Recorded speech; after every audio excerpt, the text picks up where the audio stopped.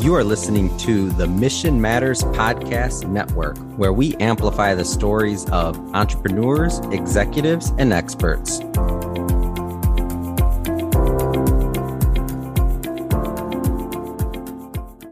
Hello, everyone, and welcome to the Power of Why podcast with your host, Ginette Collazo. Today, I want to talk about supervision and what can we do in our role as supervisors to have a healthy group, a good team, making sure that we have what we need in terms of the environment of the shop floor to reduce or avoid human error. I often hear supervisors that complain because they want to have a group that is going to be successful, but sometimes they are faced with certain obstacles that are, above their power or, that they don't have control of. And those are the kinds of things that worry most of supervisors, that they can with what they have. And sometimes they don't have everything that they need in order to be successful and to have a group that it's going to be successful. So whenever I talk to supervisors, I always tell them that they need to learn certain things that are beyond the technical elements. Remember, when you hire supervisors, most of the times they are previous operators or previous technicians, and they get, a promotion to be supervisors because they're very good when we talk about technical skills and, the day-to-day activities. But remember that supervisors have a more important role than that. And it's because all of that is very important. But if you don't cover certain things about people, you won't be successful. And that's one of the things that I always tell them, because sometimes we think that the technical expertise is the only thing that supervisors need in order to be successful. And that couldn't be farther from the truth, because, you are going to be as strong as your group is. And you are going to be dealing with people. It's people, the ones that are going to give you results. It's not you just giving instructions. And I, if you remember one of the previous episodes in which I talk about a tale of two bosses, that's one of the things that I highlight in that episode. So part of what we need to do is understand that we have to learn certain things. What are those things? First, we have to understand human limitations. We do have to understand that people can only do so much. We are very good when it comes to analysis, when it comes to decision making, because we can, as humans, we can analyze infinite number of variables. And that's one of the things that makes us different from mechanical equipment, software, and all of those things. You really can't predict all possible variables. But if you understand human limitations, then you will understand what are the limitations that affect your group in particular. So that's one of the things that we need to understand, human limitations, and we'll talk about that. Also, we need to learn what can we do about these limitations? Remember, if I do understand that I have issues with attention, that I have issues with memory, then that's enough information to know that if I don't do anything about that, that's going to manifest eventually. So understanding the limitations allow us to understand what can we do about it. And that's what this is all about. The other things that you have to learn is what are the tools that you can use when you're supervising a group. And when I say tools, I talk about, formal templates of meetings, of discussions, and, the pre-job briefs, the debriefing of what's happening, and having that open conversation and learning from one another, and also discussing things that went right and things that didn't, so we can learn from it. And again, we want to avoid the blame game, because that's not what we want, because the blame cycle is only going to create more mistakes. So when we talk about things that didn't go wrong, what we want to do is try to understand the elements or the things that contributed to that, and what can we do to change that in the future. That's the only way that you're going to achieve a learning organization. Another thing that we need to pay attention is what are the things that could create errors due to your particular role, okay? What I'm trying to say is that there are things that supervisors do or don't do that contribute to errors in their group, in their team.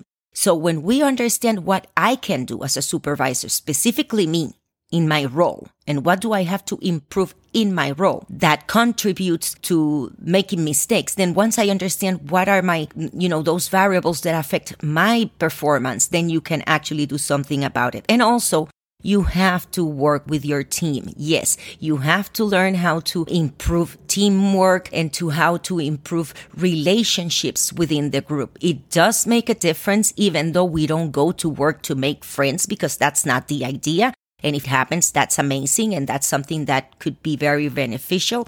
But at the end of the day, what we want to learn is human behavior. How is it that we have what type of group dynamics provide us with elements that are going to help us improve, the work environment. And that does require social skills and social relationships. It doesn't matter if we're talking about the workplace. There is a social environment within the workplace that needs to be addressed and needs to be considered. One of the things that we also have to consider is to move away from the bad apple theory, okay? And the bad apple theory basically, means that, everything would be perfect if it wasn't because of one bad apple in the group. And you have to be very careful, because when we talk about bad apple, and this is very interesting because this has happened to me. I'm not going to say that there are bad apples in a group.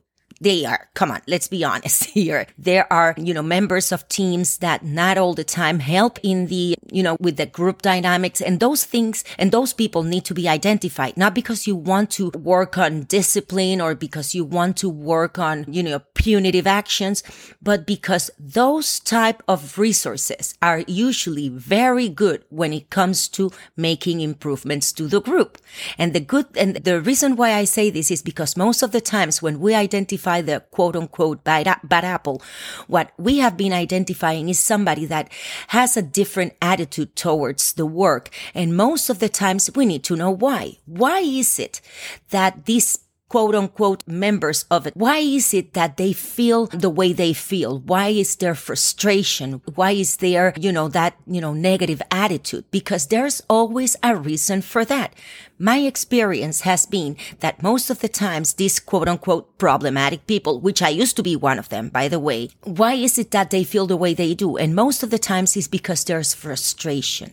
And that frustration could be directly related to the fact that you're not paying attention to what's happening, or that you're not listening to the things that actually create this frustration. And most of the times, those frustrations from one person that expresses them are very similar to other members of the team. So that needs to be addressed. One of the things that I usually do when I find somebody that, it's identified as somebody that's always against the rules and always having some type of, a complaint. And actually, if we consider those, employees, people that have an impact to the rest of the group, then you would have to question yourself what kind of leadership within the group these people have.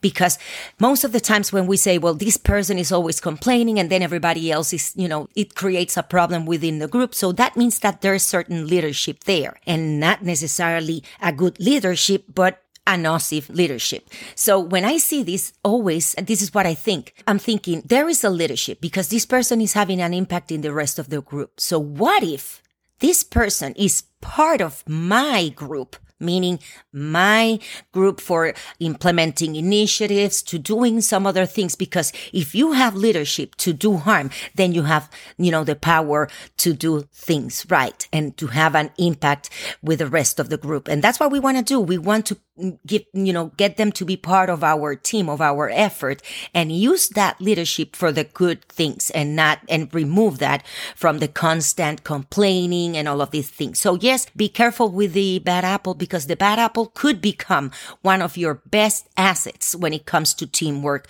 within your group. So when talking about human limitations, we know, and I have discussed this before, that again, humans are, we are going to make mistakes, and there is a reason for that. Is because we have limitations, and we have limitations in memory, attention, visual detection, vigilance. The brain sometimes doesn't help because the brain compensates for certain things. And then on top of that, we have overconfidence, and overconfidence creates complacency.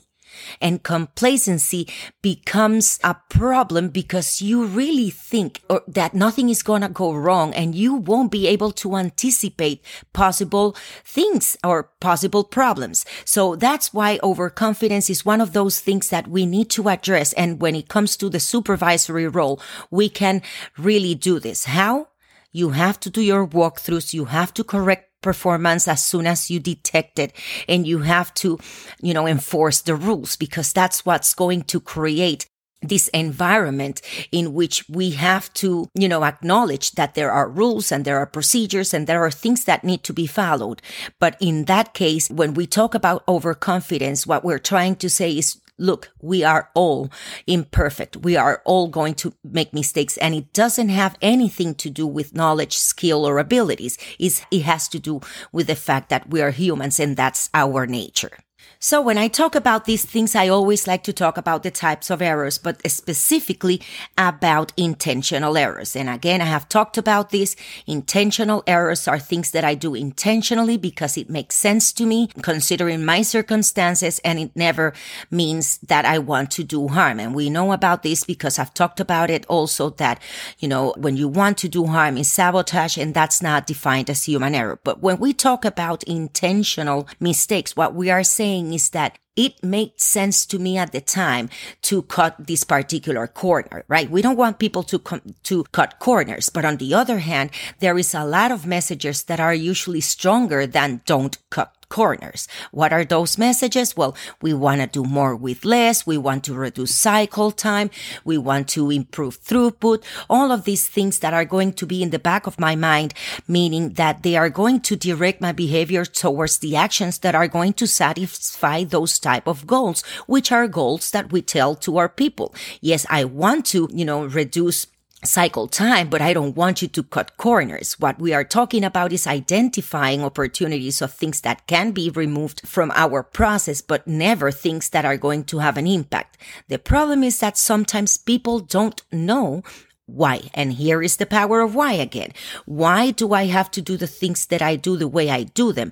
Why I can't skip a step? Why is it that I can't do a little bit more or a little bit less? And that way we will allow people to have a reason to self-regulate. So at the end of the day, self-regulation, which is basically self-supervision, is directly related to understanding why I have to do this way.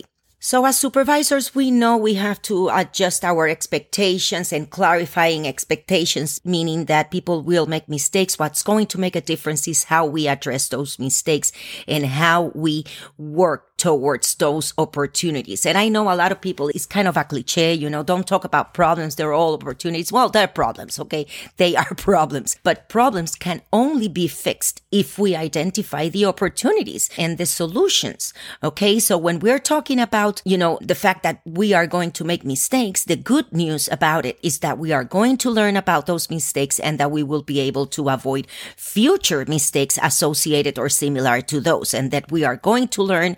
And the learning, it's going to happen collectively. And that's why I always recommend supervisors to have regular meetings to talk about things that have gone good, that has been successful, and things that have not, with the intention to be punitive. I can't stress that enough. Another thing that I want to say when it comes to supervisors is to consider the systems. Okay. We work in an organization, and of course I'm the supervisor of this group, and this, what I have to do with my group is packaging. I'm the supervisor of packaging, and that's what, I'm responsible for the packaging of the product. Okay. So that's what's happening right there. I'm responsible for that. Now, in order for me to be able to do that packaging, I have to receive the product from manufacturing.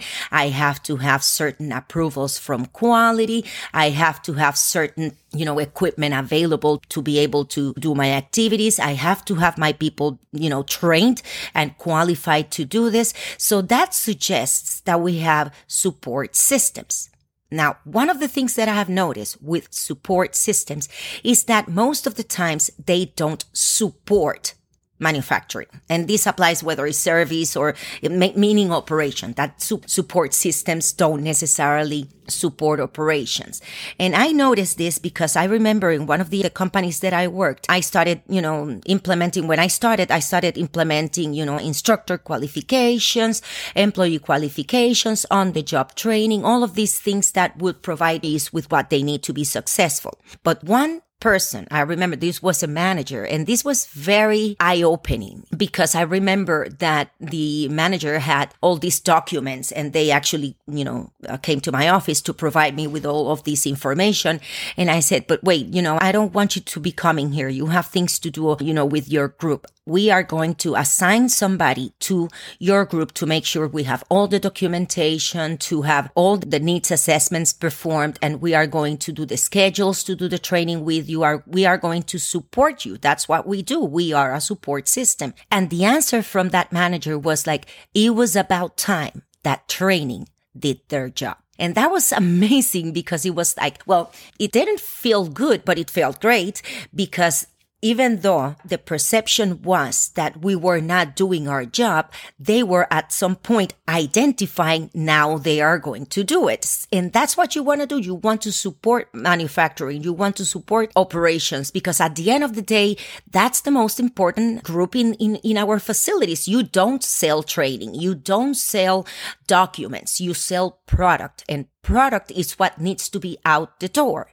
So we need to support operations and not the other way around, because at the end of the day, what happens is that manufacturing, operations, and supporting support systems as opposed to support systems supporting them.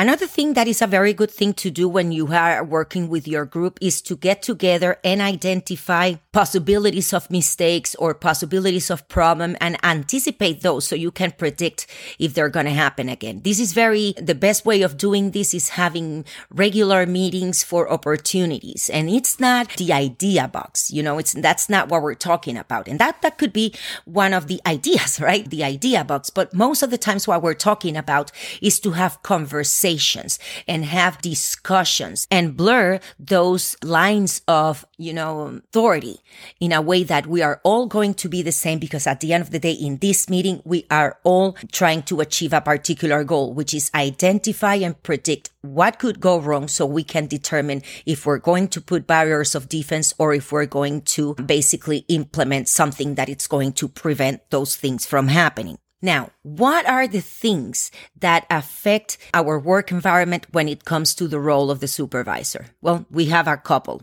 or several that I'm going to discuss. First, you have to be prepared, okay? And one of the things that gets you there is to have a good job plan, to be very careful when you give instructions to workers, to make sure you have a good schedule and you assign people to the right activities or job match people to their activities, and that you have a good pool of people that are going to be experts. What I'm trying to say here is be careful, because sometimes we make mistakes when assigning people to their job just because we don't have people that have been cross-trained. Now, remember that cross-training needs to be well-developed, well-designed, and you have to be very careful who do you select for this, because if I'm cross-trained and I won't be able to do the activity, then you're basically wasting your time. So you have to have selected people to be cross-trained in different critical activities. So in case that you don't have an expert, then you have some backup for that particular expert. Another important element of our role is that we need to be there. Presence is important. A lot of people talk about absence, but absence is not the problem. It's the lack of presence.